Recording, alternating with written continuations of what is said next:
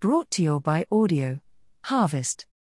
AI runs through so many aspects of modern life, from smart thermostats to digital assistants. But is AI ethical, and what does this even mean? Hot on the heels of our latest article on ChatGPT, we wanted to take a deeper look at the ethical impact of AI. Getting a grip on ethics in AI could help you get a head start on tech education for your youngsters and yourself. Ethics in AI, what does it mean? All technology carries risks and must be used ethically in order to make it an equitable solution, one that doesn't inadvertently discriminate against certain groups of people. Cars help people get from A to B, but they can cause injury and death when misused. The Internet of Things connects more devices than ever, but can be abused by hackers as another way to access systems and gain data. What are acceptable ethics? As a reminder, general ethical principles include the motivation to do good, the lack of motivation to cause harm, allowing everyone to have autonomy over their own lives and choices, and a foundation of justice within systems and individual choices. Recent AI ethical controversies.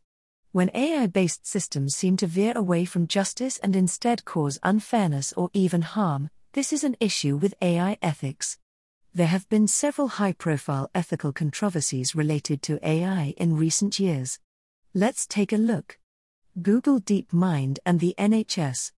Google DeepMind is a commercial AI project. In 2015, the team partnered with an NHS trust to gather data on kidney disease. The idea was to create an app that was better than humans at spotting the early signs of the condition. However, controversy began when it came to light that the AI had access to the patient data of 1.6 million people.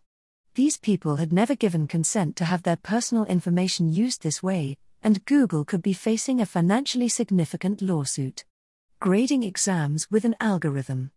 This is one example of how AI can deeply affect the young people in your life. During lockdown, many A-level exams were cancelled, but of course it wasn't fair for the students who had worked so hard to simply not get a grade. Teachers gave predicted grades, but the UK government felt that these grades would be too optimistic. The solution? The Ofqual algorithm. This algorithm used historical student data and other factors to provide grades. So many grades dropped, however, that mass protests occurred. The system was quickly dropped. Facial recognition racial bias. Facial recognition is used in many systems, from policing to private ventures. It works great if you're a white man, but if you're black or a woman, or both, the chances of the AI getting it wrong are much higher. Numerous studies have shown that this is the case, and, hopefully, facial recognition developers are now tackling these potentially dangerous biases. Bias in AI. The key takeaway from these controversies is that an AI is only as good as the information it's been trained with, and that information comes from humans who are, in most cases, biased in some way. Those biases can be magnified with AI.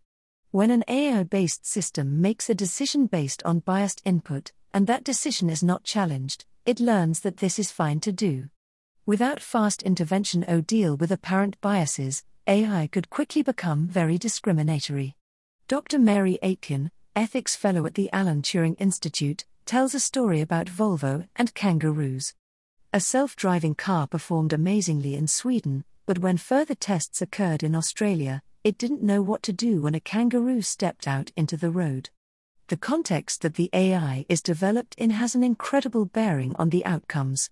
AI developers make assumptions about what algorithms need to know about the world they'll be deployed in, and currently, those assumptions are often missing crucial data. This can have unforeseen impacts, especially for kangaroos, in this instance. How this affects your kids. Dr. Aitken goes on to state that, in a way, kids and young people are a group of kangaroos. They're a group that's not been considered properly during the development of AI technologies.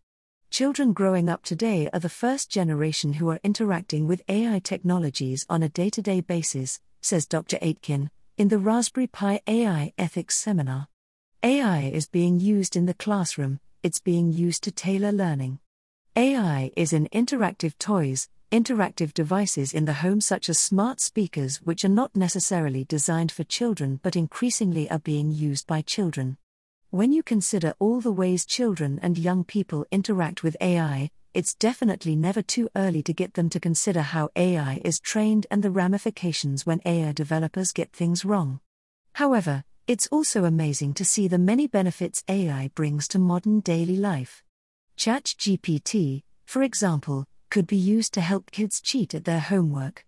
But it can also help teachers and home educators create meaningful lesson plans or bullet point complex topics.